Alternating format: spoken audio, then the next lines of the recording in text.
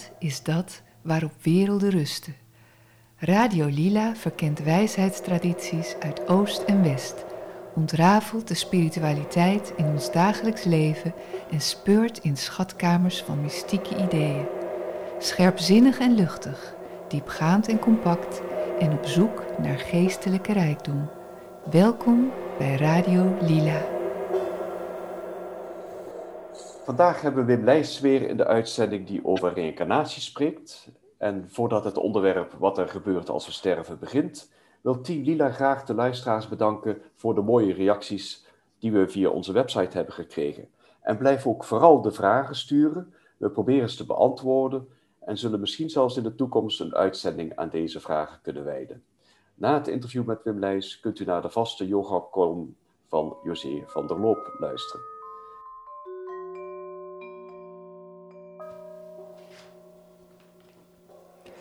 De vorige keer heb ik in de uitzending, volgens mij was dat uitzending 6, mijn column voorgelezen. Spiritualiteit alleen maakt je geen beter mens.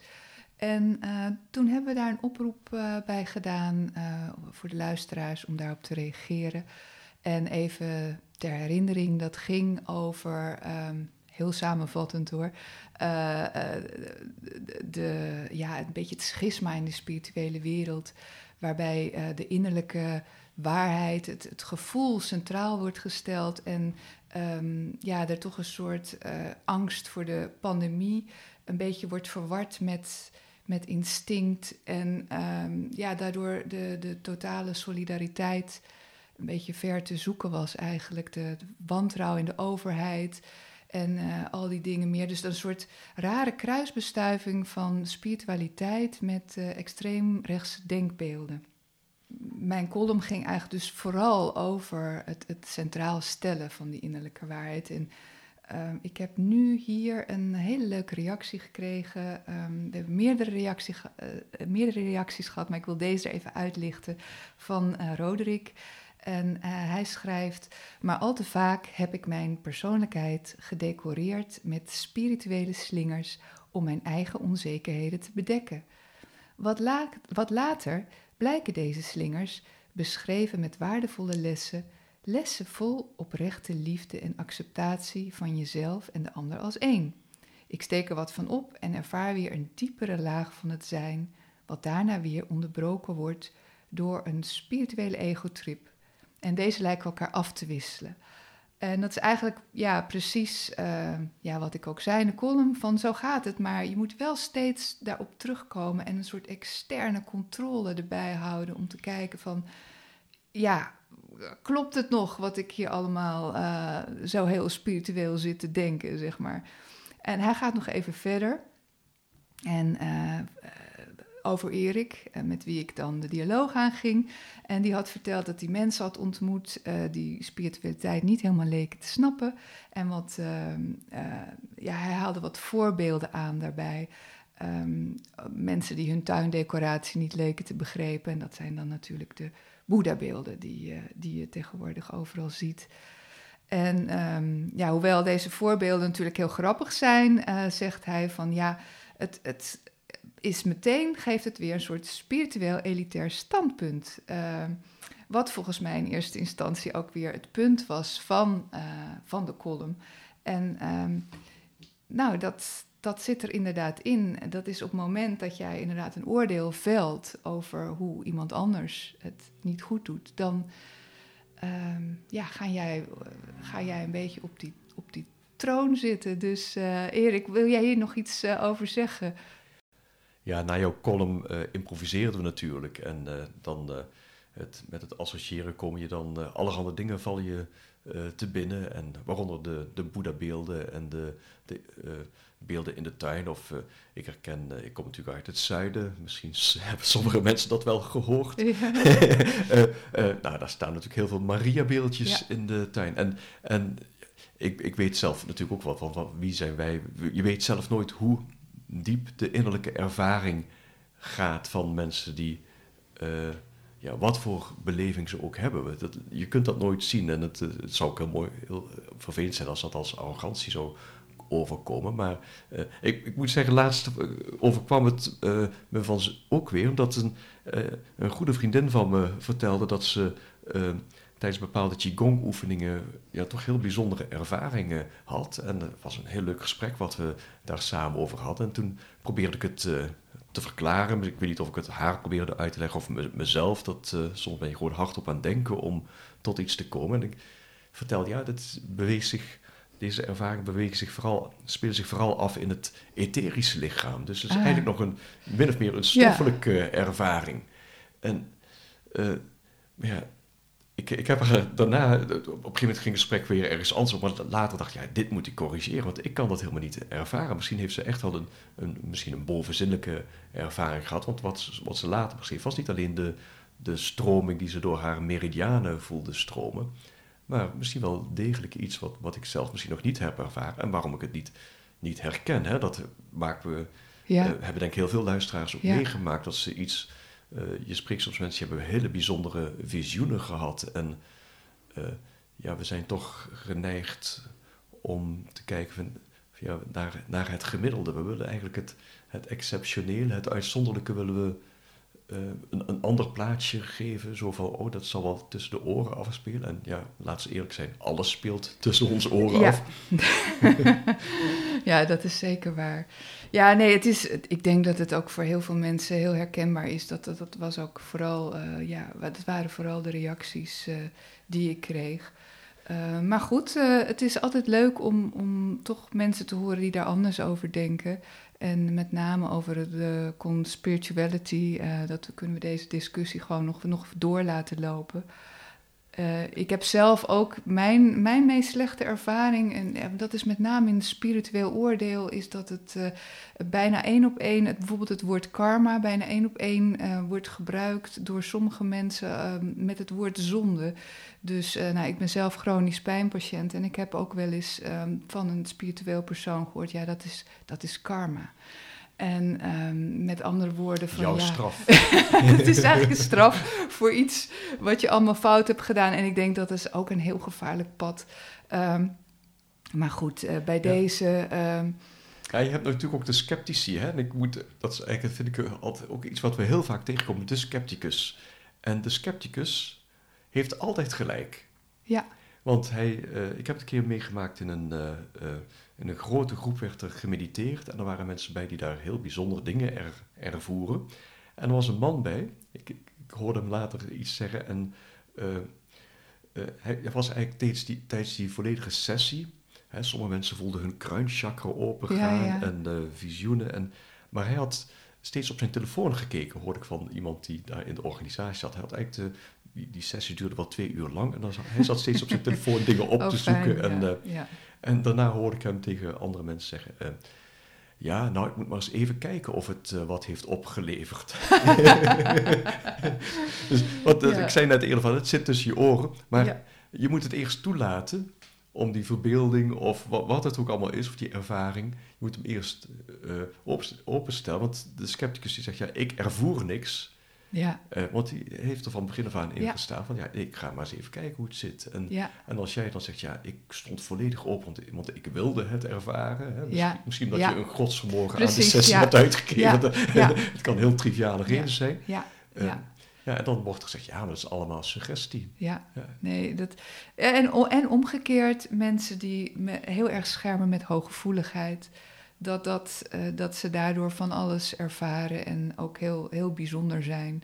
En wat ik al zei, ik ben dus chronisch pijnpatiënt. Ik score echt 100% op hooggevoeligheidstesten. En ik weet dat daardoor heel veel dingen helemaal niet leuk zijn eigenlijk. Dat hooggevoeligheid zie ik eerder niet altijd als een voordeel, laat ik het zo zeggen. Ik denk inderdaad dat... ik ken ook hoogsensitieve mensen en dat is niet altijd het punt. Nee, het is niet helemaal hoe het moet gaan volgens mij. Maar wie ben ik om dat te vinden weer? Het was in ieder geval bedankt voor jullie reactie. Maar misschien, sorry dat ik je onderbreek, maar misschien... vroeger was je, als je hoogsensitief was je een aansteller. Ja. En wat dat betreft is er misschien toch wel een beetje vooruitgang. Ja, precies. Maar het is nu weer een beetje doorgeslagen naar de andere kant. Heb ik het gevoel. Maar dat zegt mijn gevoel. Nee, maar, Dat is een heel goed einde weer. Het is de beweging tussen de polariteiten.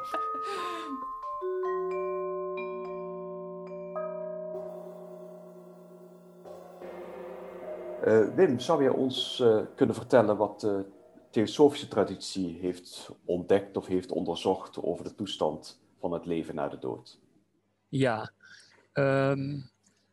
als de mens sterft en dus niet meer ademt, dan is hij niet meer aanwezig hier in deze zintuigelijke wereld, waar de nabestaanden waarschijnlijk om zijn bed staan, of niet. Maar dan betreedt hij de bovenzinnelijke wereld. En wat daar gebeurt, dat wordt door de theosofie beschreven. Want dat is nogal een traject. En daar zal ik iets over vertellen. En dan gaan we ook eens kijken naar wat de mensen die bijna doodervaringen hebben gehad, of zij hetzelfde vertellen als de theosofie over dat traject, voor zover je dat met een bijna doodervaring kan beleven natuurlijk. Ja, want dat is onderzocht, begrijp ik. Ja, de ingewijden hoeven dat niet te onderzoeken, want die hebben daar zelf toegang toe. Voor hen is de scheiding tussen de stoffelijke wereld en de bovenzinnelijke wereld, die bestaat voor hen niet. Dus zij verkeren zowel met de levenden als de doden. En zij zijn het die via de theosofen deze kennis hebben overgebracht. Wesselingen moeten de dingen nu onderzoeken, omdat zij geen toegang hebben tot de bovenzinnelijke wereld. En door de bijna doodervaringen die mensen vertellen, komt daar in het Westen steeds meer zicht op. En dat blijkt dan gewoon heel erg goed overeen te komen met wat de theosofen eind 19e eeuw vertelden. Terwijl die bijna doodervaringen, de registratie daarvan, ja, die is eigenlijk heel recent. Dus dat is dus heel mooi. Dus wat de theosofische traditie of de oude wijsheidstraditie eigenlijk al lang vertelde, dat is later dus wetenschappelijk of in ieder geval onderzocht door mensen en zijn zij tot dezelfde conclusie gekomen. Maar wat ik je wilde vragen is, deze mensen die dan die toegang hebben tot deze bovenzinnelijke wereld, wat moet de luisteraar zich daarbij voorstellen als dat al mogelijk is? Zijn dat helderzienden of is dat nog iets anders? Ja, dat zijn dus mensen die al verder spirituele opzicht zich al verder hebben ontwikkeld dan wij. En tot aan de meesters toe, hè? Ja. Maar goed, je moet dus, en daar zal ik een andere cyclus over spreken, over het pad. Je moet dus het pad betreden van spirituele ontwikkeling, voordat je toegang krijgt tot die bovenzinnelijke gebieden. Als jij nog een egoïstisch mens bent, met een heel concreet denkvermogen, zonder enig besef van het hogere leven, dan wordt die toegang jou ontzegd. Dan kan jij die kennis niet eerstehands ondervinden. Dus zo ligt het. En wij zullen nu eerst even kijken naar dat traject waar ik net over sprak. Hè? Ja, zodra de mens hier niet meer ademt, de hartslag is afgelopen, dan is die voor de nabestaanden uit deze wereld verdwenen. Dan zeggen ze, hij is dood. De zakdoekjes komen tevoorschijn en men heeft heel veel medelijden, terwijl de dode zelf aan de andere kant staat te juichen. Free at last, free at last. Ja. En dat is dus het tragische. Koningin Wilhelmina, die had daar trouwens wel een idee over, want die wilde een begrafenis in het wit en niet in het zwart. Ja. En die zwarte, de sombere kleur van de dood, dat is echt een misverstand. De dood is helemaal niet tragisch, tenzij het een jong persoon vroegtijdig om het leven komt. Dan kan je zeggen van tragiek. Maar op Bali bijvoorbeeld, een echte Oosterse cultuur, daar is de begrafenis een feest. Een kleurrijk feest. Ja. Goed, dan gaan we even kijken wat er dan gebeurt. wat ervaart die gestorvene als hij de drempel overgaat, zullen we maar even zeggen. Ja, ja. Wel nu, ja, we hebben die zevenvoudige mens besproken in de vorige uitzending. Dus we weten dat de mens op het laagste niveau een stoffelijk lichaam heeft en een etherisch lichaam. En dat etherisch lichaam en dat stoffelijke lichaam zijn altijd verbonden. Maar in de slaap, de kleine dood, hè, de slaap is de kleine dood, die elk etmaal plaatsvindt. In de slaap maakt een deel van dat etherlichaam zich los en gaat met het astrale lichaam, dat is een niveau daar weer boven, de astrale wereld in. Maar de persoon die zo in de astrale wereld rondzwerft, die heeft daar geen bewustzijn van. En dat lichaam ligt te slapen. Maar ze blijven met elkaar verbonden, die twee delen van de mens. En dat etherlichaam, wat dus nog bij dat stoffelijk lichaam is, dat zorgt voor de ademhaling en de hartslag en de zenuwen, dat het allemaal gewoon blijft werken. En dan ziet de helderziende dat die persoon die in de astrale wereld tijdens de slaap verkeert, dat die is verbonden met het stoffelijk lichaam op bed door wat men noemt het zilveren koord. Dat is een koord waardoor een fluïdum stroomt, wat dus die twee delen van die mens met elkaar in verbinding houdt. En wat is nu de dood? De dood is het moment dat dat zilveren koord wordt verbroken. En dan kan er geen fluïde meer stromen van de astrale en etherische wereld naar het stoffelijk lichaam. En dat stoffelijk lichaam stopt dan met alle levensfuncties. En dan wordt het koud en stijf en moet het worden begraven of gecremeerd. En de mens die dat lichaam bewoonde, die is in de bovenzinnelijke wereld. En wat gaat hij daar nou beleven? Hij beleeft dat hij niet meer verbonden is met het stoffelijk lichaam. Hij kan misschien wel waarnemen dat het zilveren koord verbroken is. En het eerste wat hij meemaakt, daar is waarschijnlijk een soort verwondering van hé, ik ben dood, maar alles is er nog eigenlijk. Er is helemaal geen zwart gat, wat ik misschien dacht. En er is ook geen hemel. Wat is dit nou? Hoe moet ik mij hier gedragen in dit gebied? En dan krijgt hij meestal hulp van een helper in de astrale wereld. En vaak is dat een verwant, een bloedverwant die eerder is overgegaan. Die verwelkomt hem en stelt hem gerust. Ja, er is niks griezeligs aan de hand, je bent gewoon gestorven. En je leeft hierdoor op een ander niveau.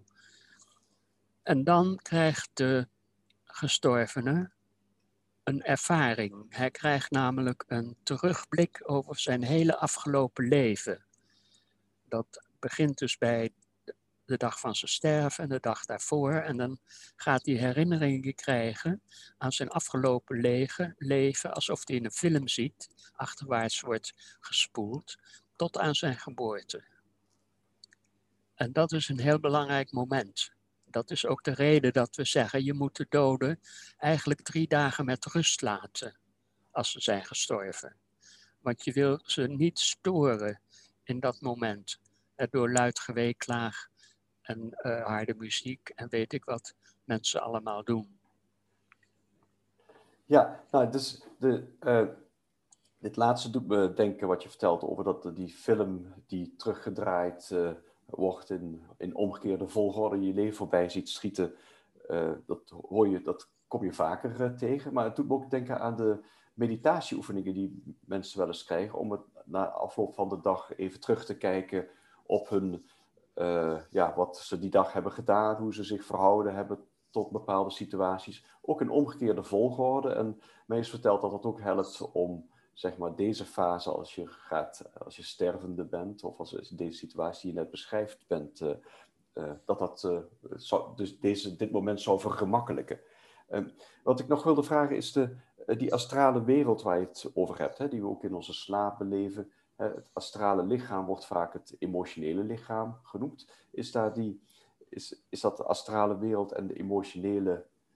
Is daar een verband tussen de emotionele wereld en astrale lichaam of astrale wereld? Hoe kunnen we dat zien? Ja, het astrale lichaam van een levend mens, die dus in deze wereld gewoon leeft, die heeft een astraal lichaam. Dat is eigenlijk zijn emotionele lichaam. Dat zijn zijn emoties. Maar als je sterft, dan is het ook een ruimte waar je in kan reizen. Als je slaapt ook, en dat doen mensen, maar de meesten herinneren zich dat niet. Als ze het zich wel herinneren, dat ze in de astrale wereld hebben gereisd, dan zeggen ze 's morgens, hé, ik heb een astrale reis gemaakt en ik heb dit en dat beleefd. Maar dat zijn maar weinig mensen die dat kunnen. Dus na de dood heb je eerst dat stoffelijk lichaam zich heeft gescheiden van het etherische lichaam, het levenslichaam, door middel van het doorsnijden van het zilveren koord. En vervolgens, en dat betreft de etherische en de stoffelijke hersenen die van elkaar loskomen, de terugblik. En het is wat je zegt, inderdaad, die terugblik die kan je al tijdens je leven oefenen door voordat je inslaapt dit te doen met je voorstellingsvermogen en dan tegelijkertijd kijken naar je eigen gedrag en je voor te nemen om de fouten die je hebt gemaakt die dag niet meer te doen. En zo werk je aan je karakter op een bepaalde manier. Je kan op vele manieren aan je karakter werken en dat is ook heel belangrijk. Op een gegeven moment is die terugblik dus voorbij en dan betreedt de mens wat we noemen het kama loka. Dus de plaats van begeerte. Dat is dus het begeertelichaam, het emotionele gebied. En daar beleeft hij van alles. Dat heeft ook te maken met zijn handelingsleven in het vorige bestaan. En hij voelt dan de dingen die hij de andere mensen heeft aangedaan. Hè? Het wordt als het ware omgekeerd. Hè? En dan leert hij dus de emotionele kant van die les die hij visueel heeft geleerd bij het kijken naar die film. Kijken naar die film, dat is niet zo'n emotionele gebeurtenissen. Dat is een soort objectief bekijken. Maar daarna, in het Kamaloka, daar gaat hij echt beleven wat het is geweest voor die andere persoon op wie hij steeds zo boos was. Want dan krijgt hij dat terug. En daarom, omdat dat dus een moeilijke fase is na de dood, waar dingen verwerkt moeten worden en waar hij eigenlijk een soort loutering moet ondergaan, dat wordt ook genoemd de Louteringsberg bij Dante, of het Vagevuur bij de katholieken vroeger. Want eerst moet men de lagere astrale gebieden door. De astrale wereld heeft 7 gebieden. En langzamerhand komt men steeds meer in de hogere gebieden. En die hebben te maken met de goedheid die die mens heeft tentoongespreid in dat leven. En met zijn streven naar harmonie en zuiverheid enzovoort. Dus die gang door dat Kamaloka, dat is een opwaartse gang. Daarom is het ook de Louteringsberg. Hè? Het is wel interessant om dat allemaal nog eens te lezen bij Dante. Dat sowieso, Dante kun je blijven lezen, dat weet ik uit ervaring. En het is ook heel interessant dat je die vergelijking maakt, want het zijn ook bij Dante op de Louteringsberg zijn 7 gebieden waar de mensen die in ieder geval nog de mogelijkheid hebben om in dat paradiso terecht te komen, die ze daar moeten doorgaan. Dat is natuurlijk op de 7 christelijke doodzonden gericht. Het was voor mij, maakt het wel wat duidelijk wat je nu die vergelijking maakt tussen dat emotionele gebied, dat Kamaloka, waar we doorheen moeten, en dat dan ook astrale wereld wordt genoemd. Maar wat ik me afvroeg, we hadden het net over dat mediteren voordat we gaan slapen even die dag doornemen om bepaalde dingen te vergemakkelijken als we sterven. Is dat ook een reden om dan bijvoorbeeld dat contact met die astrale wereld dat te oefenen? Of is dat iets wat we juist niet moeten oefenen? Dat we daar, zeg maar, die beleving, die emotionele beleving wat we hebben aan.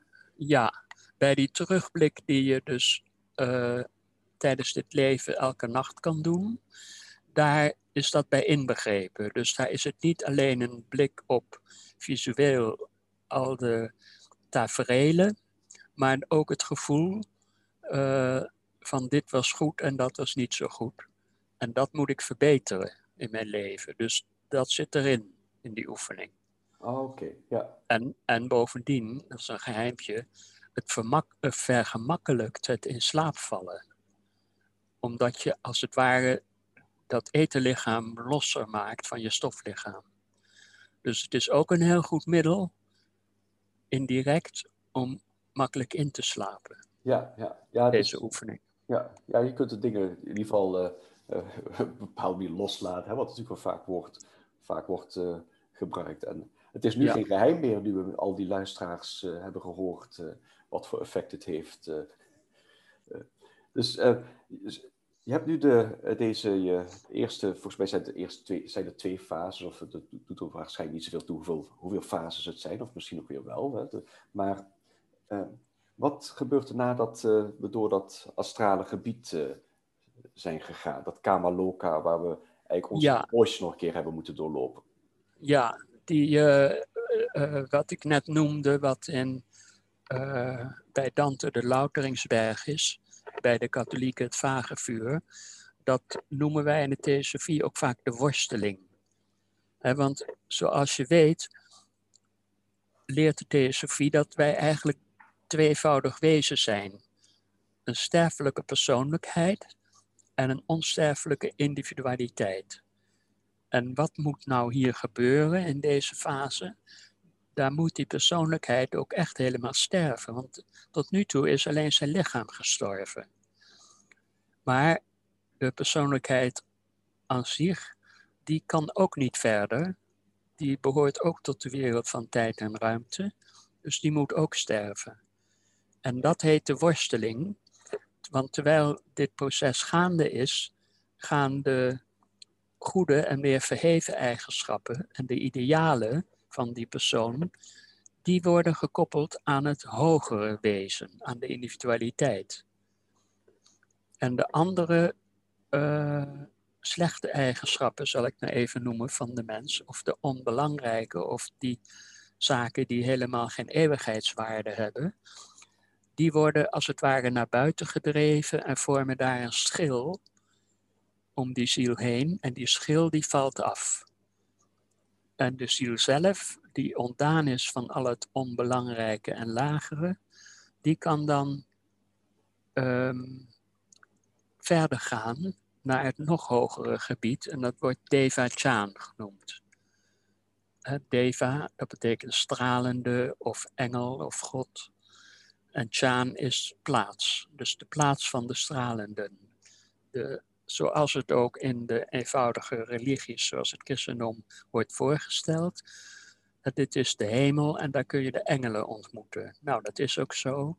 Deva-Chan is een gebied van, buiten tijd en ruimte. Een hoger gebied. En daarin komen wij eindelijk tot rust.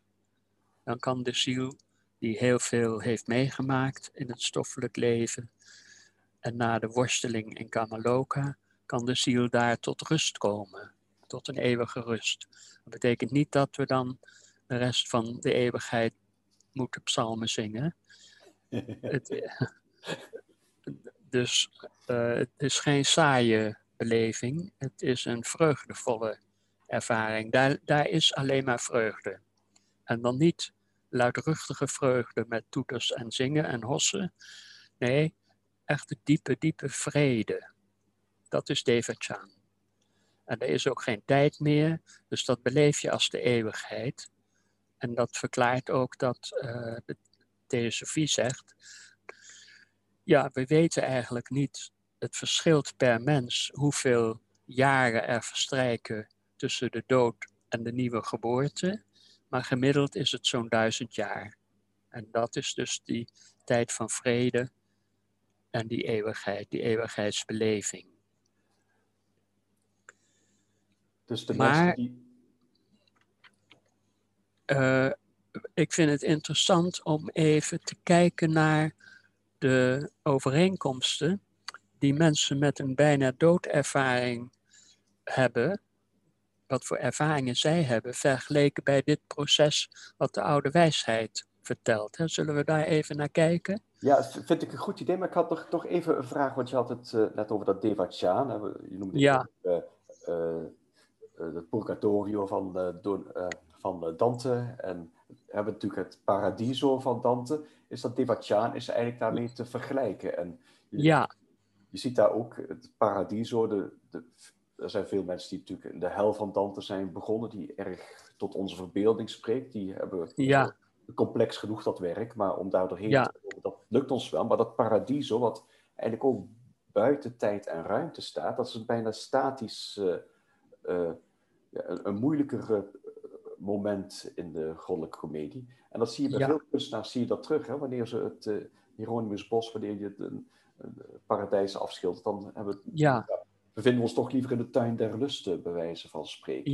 De hel is veel leuker om af te beelden. Dat is in ieder geval heel wat gemakkelijker herkenbaar. Ja, en dan kun je je fantasie met allerlei monstertjes kun je uitleven. Maar de hemel, dat is een veel hoger gebied dan waar wij met ons bewustzijn hier op aarde toe kunnen reiken.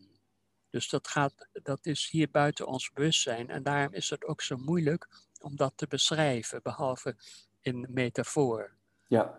Maar het belangrijke anekdote is de ene monnik, 2 monniken woonden in een klooster.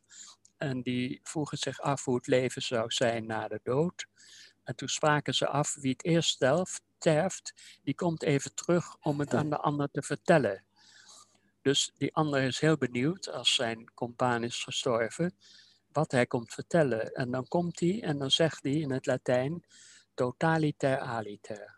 Het is totaal anders. Hij heeft er geen woorden voor, maar het is totaal anders. En daar moet die achterblijver het dan mee doen. Ja, en hij heeft er geen 1000 jaar op gewacht, neem ik aan. Dus Nee, hij heeft meteen teruggekomen om dat te vertellen. Dus ook al die mensen die denken dat ze in een vorig leven grote kunstenaars of grote veldheren, politici zijn geweest, die vergissen zich, in ieder geval volgens wat we net hebben, wat je ons net vertelde. Nee. De mensen die zich voorstellingen van de hemel maakten, die vergissen zich. Dus bankettafels en ontvangen worden door de belangrijke koningen en met alle egaars en alle 72 maagden en dat soort dingen. Die vergissen zich. De mensen die menen dat ze Napoleon zijn geweest, dat is een ander verhaal. Daar komen we straks over te spreken. Over het Bardo. Oké, je had net iets wat je wilde vertellen over de bijna doodervaring. Ik denk dat de luisteraars daar heel benieuwd naar zijn. Ja, dan Elcho die geeft in zijn boekje een opsomming van de elementen van de bijna doodervaring, zoals die zijn opgetekend uit de mond van honderden mensen die daarover vertelden, toen ze weer wakker werden aan deze kant.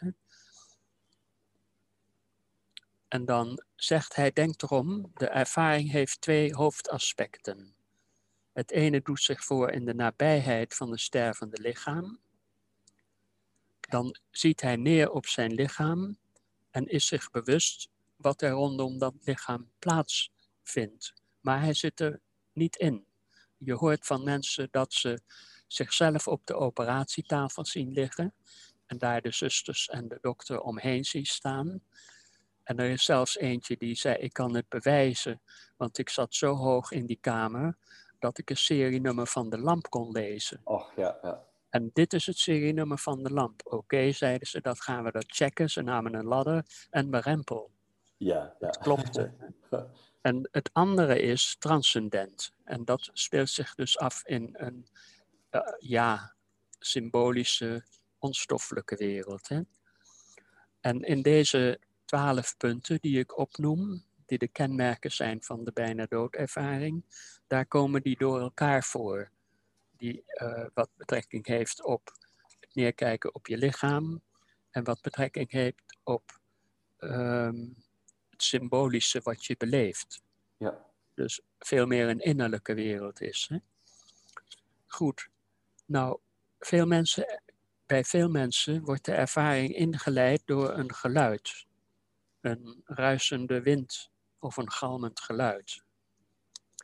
En dan ervaren ze een gevoel van diepe vrede en van welzijn. Een ontbreken van elk gevoel van pijn of angst. De stervende merkt dat hij gescheiden is van zijn lichaam en ziet de kamer met inbegrip van het eigen lichaam, als keek hij er van bovenaf van het plafond op neer. De stervende kijkt naar de gebeurtenissen die in de nabijheid van het lichaam plaatsvinden en hoort gesprekken van doktoren en zusters of van hen die rondom het sterfbed aanwezig zijn. Zij zien zich dan in hun omgeving, maar bevinden zich niet langer in het lichaam dat bewusteloos is. Het bewustzijn lijkt, bevrijd van het fysieke lichaam, een ander soort lichaam te hebben. En merkt dat het naar andere plaatsen kan gaan, alleen al door eraan te denken. De stervende ziet terug op zijn leven als in een versneld afgedraaide film. Voorwaarts of achterwaarts, soms niet chronologisch, maar volgens een thematische volgorde. En dan gaat de stervende door een grote duisternis binnen, een hele lange tunnel, met op het eind een licht. En dat licht neemt in omvang toe. Dus hij gaat steeds sneller door die tunnel en wordt intens stralend, maar niet op een hinderlijke manier. Dan gaat de stervende de wereld van het licht binnen, een sfeer van onovertroffen helderheid en schoonheid. Deze wereld kan een bloemenweide zijn of een andere realistische plaats, maar is altijd van een aantrekkelijke schoonheid. Er vindt dan een ontmoeting plaats met iemand. De stervende kan een aanwezigheid voelen, een stem horen of een figuur zien. Soms is het een ontmoeting met een allang overleden familielid of vriend. En zij die het verwachten kunnen ook op die manier Jezus of Boeddha of Mohammed ontmoeten. Of een engel. En dan die figuur die zegt dan tegen die stervende, ja, je staat nu op een punt dat je of kan terugkeren naar je lichaam, of dat je door kan gaan en dat je werkelijk dood bent. En soms zijn de mensen zo helemaal,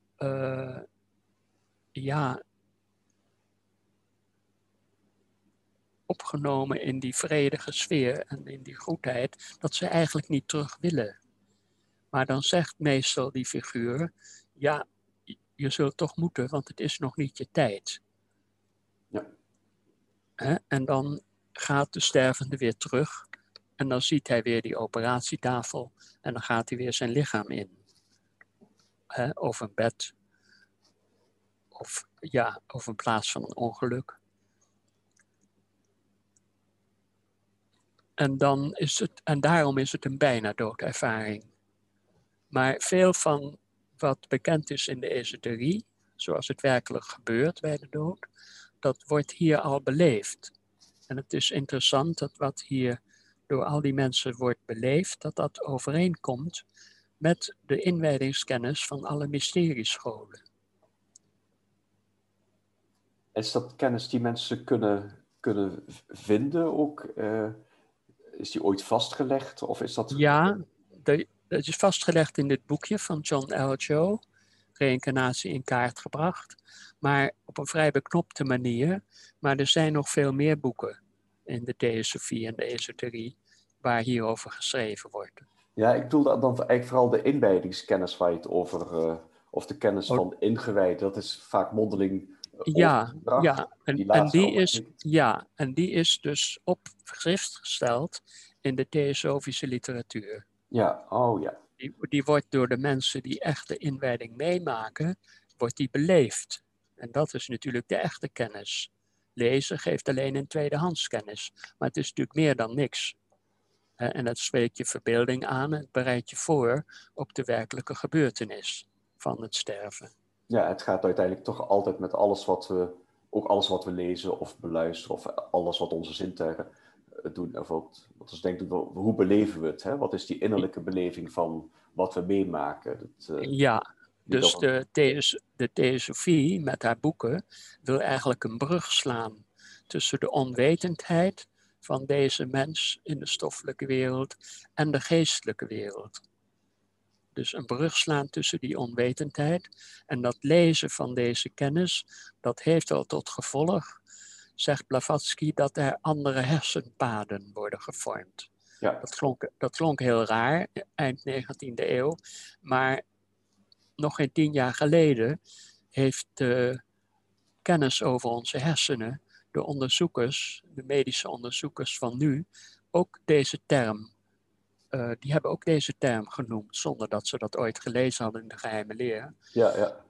Die zeggen van ja, hersenpaden, dat is een heel modern begrip in de neuropsychologie van nu.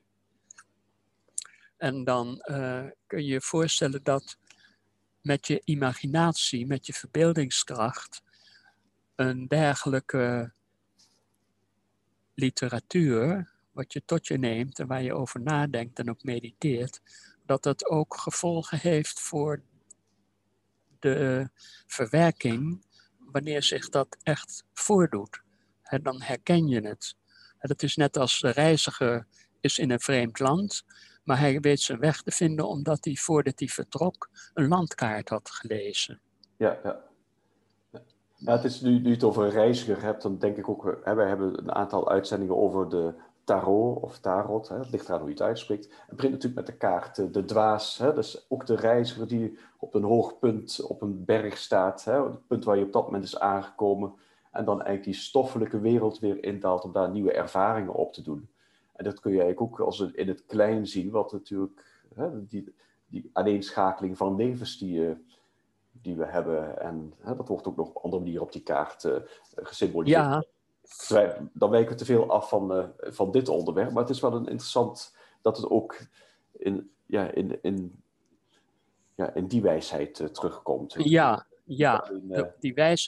Die wijsheid wordt ons door de ingewijden op allerlei manieren gegeven.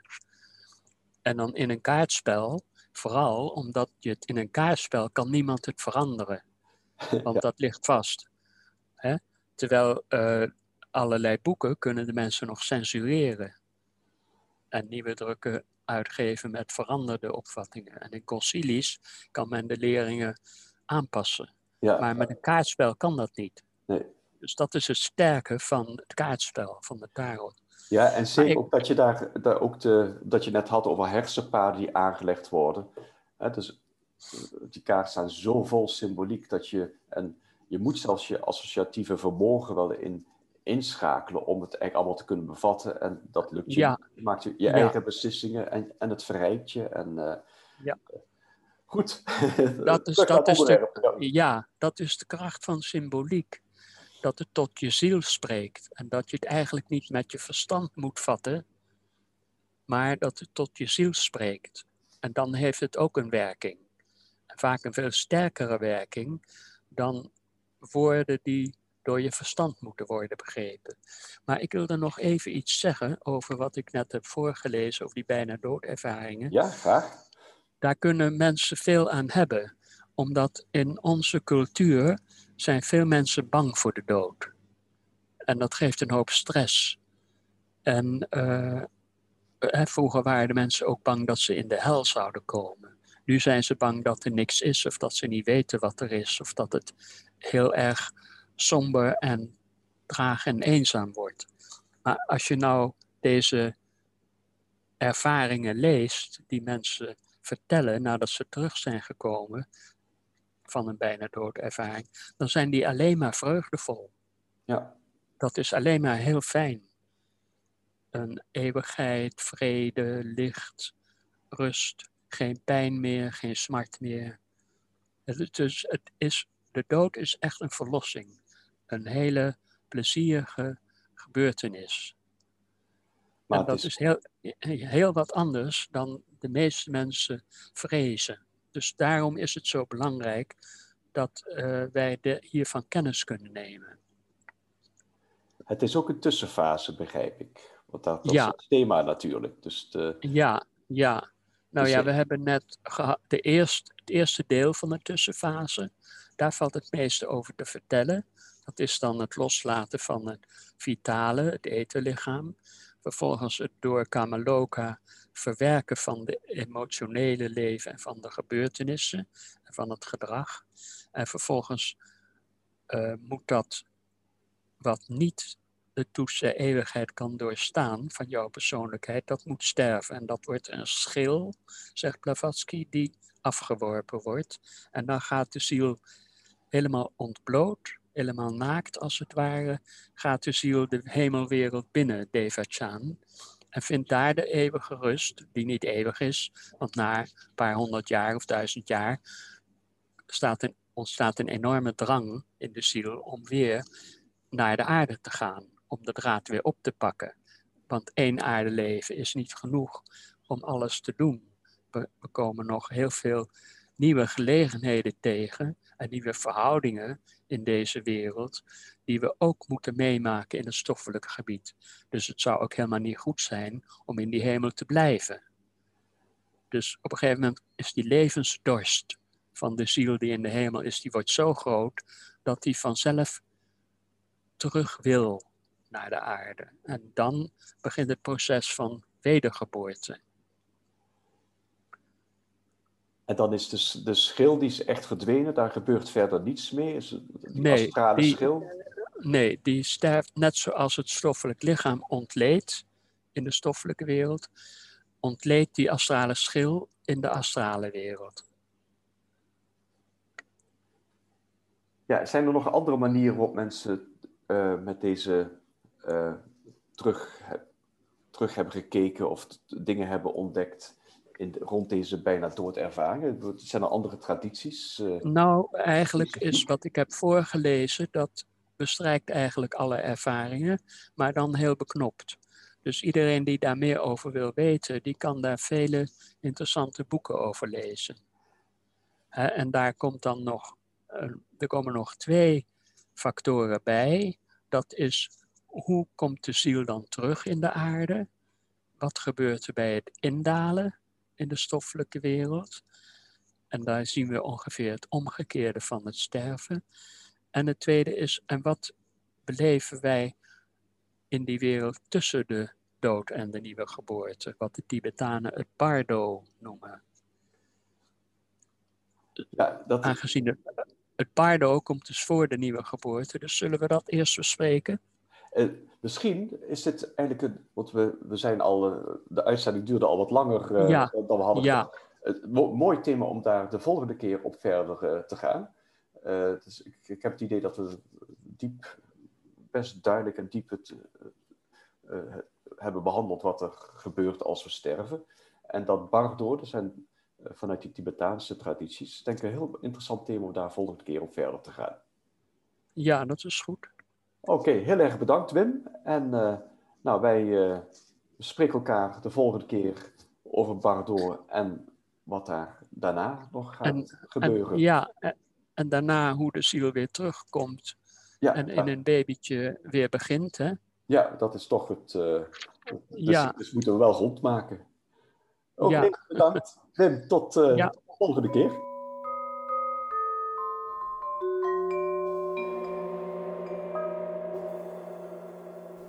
Tijd voor yoga-filosofie. José van der Loop neemt je mee in de diepgaande wijsheid uit de oude Indiase tradities. Supramentaal bewustzijn van Sri Aurobindo en hoger denken uit de Theosofie. Jaren geleden verbleef ik in de nabijheid van de ashram van Sri Aurobindo in Pondicherry, in de zuidoostelijke punt van India, nabij Chennai. Ik belandde er per toeval via een vriend van een vriendin van mij toen ik in India was. Ik wilde eigenlijk in een ashram verblijven, maar had mij een te westerse voorstelling van een ashram. Toen ik na een reis van 20 uur vermoeid aankwam en een klein kamertje toegewezen kreeg met een plastic matras dat ik eerst moest schoonmaken, ben ik naar een hotel gegaan en belde de vriend. Kom hierheen, zei hij. En aldus vertrok ik met veel koffers, want ik ben absoluut geen backpacker, van de ene kant naar de andere kant van India, in een strandhotel, op loopafstand, van de ashram van Aurobindo en iets verder weg, maar nabij Pondicherry, natuurlijk ook de door de moeder gestichte stad Auroville, waar de vriend woonde. Het was heerlijk om elke dag in de ashram te mediteren tussen de spelende eekhoorns die er in overvloed waren. En omdat ik bijna jarig was, mocht ik zelfs een moment in de kamer van Sri Aurobindo verblijven. Ik heb eigenlijk in die tijd niet zoveel meer gedaan dan dat en heb ervan genoten. Sri Aurobindo en de moeder, zoals de Française Mira Alfassa later heette, streken neer rond 1926 in de ashram die door een aantal discipelen was opgericht. De moeder heeft een eigen interessant verhaal dat het bestuderen waard is. Opgegroeid in Frankrijk en in haar jeugd al begaafd met spirituele ervaringen, die naar haar zeggen niet alleen het bestaan van God onthulden, maar ook de mogelijkheid voor de mens om zich met hem te verenigen, om hem integraal in bewustzijn en actie te verwerkelijken, hem op aarde te manifesteren in een goddelijk leven. Hoe mooi is dat? Zij kreeg eerst les van een occultist, Max Theon, en zijn vrouw Alma in Algerije. Later ontmoette zij Sri Aurobindo, die ze herkende als een van de belangrijkste leraren die haar eerder in haar dromen onderwees. Sri Aurobindo heeft in zijn leven integrale yoga ontwikkeld, op basis van wat hij noemt supramentaal denken. Een eigen yogavorm die, zo zegt hij zelf, niet verloopt door middel van vaststaande mentale leringen of voorgeschreven vormen van meditatie, mantra of anders, maar door aspiratie, door zelfconcentratie naar binnen of naar boven, door zelfopening voor een invloed aan de goddelijke kracht boven ons en haar werkingen aan de goddelijke aanwezigheid in het hart, en door de verwerping van alles wat vreemd is aan deze dingen. In deze podcast vertel ik je over de verbinding tussen supramentaal bewustzijn volgens Sri Aurobindo en hoger denken in de theosofie. Want de theosofische leer erkent een lager en hoger denken, ook wel lager en hoger manas genoemd, en een boeddhisch atmisch ofwel goddelijk bewustzijn dat daaraan voorbij gaat. Manas is een Sanskrietwoord en betekent denken of geest. Het ontvangt indrukken via de zintuigen van de buitenwereld. Het is aan de zintuigen gebonden en levert eerder vijnana, informatie op, dan jnana, wijsheid. Manas is een van de 4 delen van de antakarana, het innerlijk geweten of de gemanifesteerde geest. En de andere 3 zijn buddhi, dat is het intellect, chitta, het geheugen, en ahankara, het ego. Het lager denken omvat het denken waarmee we gewoonlijk de zaken beredeneren in de dualiteit van ons dagelijks bestaan. We analyseren, ordenen, trekken conclusies. Dat is intellectueel denken, maar nog geen hoger denken, hoe slim sommige gedachten ook zijn. Denk aan je studie, denk aan politieke oplossingen, technische vondsten. Alles schijnt voor ons ook zijn tegenstelling te hebben. Wij zijn niet gemakkelijk in staat voorbij te gaan aan dit begripsvermogen of het redelijk verstand, die een schijnbare tweeheid vertegenwoordigt. Het hoger denken in de theosofie wordt het boeddhisch en atmisch denken genoemd. Door het bewustzijn van een hoger manas binnen te gaan, ontvang je het licht van deze 2 hoogste beginselen, atma en buddhi. Deze geestelijke beginselen, Atma, je ziel, Buddhi en Manas, het zijn er 3, vormen de goddelijke onsterfelijke individualiteit, de geestelijke drieheid van de persoonlijkheid. En door onze aandacht naar binnen te richten en te vestigen op het bewustzijn in onszelf, kunnen we het vermogen ontwikkelen tot een rechtstreeks waarnemen van de werkelijkheid of de waarheid die het bewustzijn zelf is. Sri Aurobindo heeft als geen ander de aard van het universeel bewustzijn beschreven in zijn boek Het Goddelijk Leven, A Life Divine, en in zijn ruim 500 pagina's tellende epos Savitri. Bereid je voor op vele leesuren, maar het is echt heel zinvol voor je yoga-beoefening om de aard van bewustzijn goed te doorgronden. Maar dat kan natuurlijk ook met andere geschriften, zoals de Shiva Sutra, of de Brahma Sutra's, of de Upanishads. In de filosofie en in het werk van Sri Aurobindo staat het begrip supramentaal centraal. Met supramentaal bewustzijn beschrijft Sri Aurobindo zijn visie op het bewustzijn dat boven elke vorm van denken is, of eraan voorbij. In zijn geschrift Het Goddelijk Leven stelt hij dat bewustzijn Satchit Ananda is, bestaan, zijn en gelukzaligheid, en dat dit geen enkele overeenkomst heeft met het leven zoals we kennen, het leven dat actief is tussen de 2 termen van ons normale bestaan. De 2 firmamenten van denkvermogen en van lichaam. Het lijkt eerder een toestand te zijn, een toestand van bewustzijn. Het supramentale ziet hij als de schepper van de wereld. De Veda's noemen het Satyam, Brihat, de waarheid. Het is de aard van Satchit Ananda en het wordt het gebied van het waarheidsbewustzijn genoemd. Waarheid die de objectieve status van Sat is. Wordt supermind wanneer het bewust wordt. En daarom is het gebied van waarheidsbewustzijn. Aurobindo is van mening dat de mens de opdracht heeft om zich met het supramentale te verbinden en van daaruit te gaan leven. Het supramentale is niet een niveau hoger dan het mentale, maar een bewustzijn en ontwikkelingsveld van een totaal andere orde dan de ons bekende dimensies. En die in de andere tradities worden aangeduid als het Koninkrijk der Hemelen in het christendom, de Tao in het Taoïsme en het Pleroma in de gnostieken. En voordat de yogi het supramentale in zichzelf kan ervaren, zal hij of zij volgens Aurobindo 5 verschillende mentale werelden of lagen moeten doorkruisen. Van het gewone mentale tot het hogere mentale, het verlichte, intuïtieve en tot slot het bovenmentale, wat niet te verwarren is met het supramentale, want dit is nog steeds niet het bewustzijn zelf.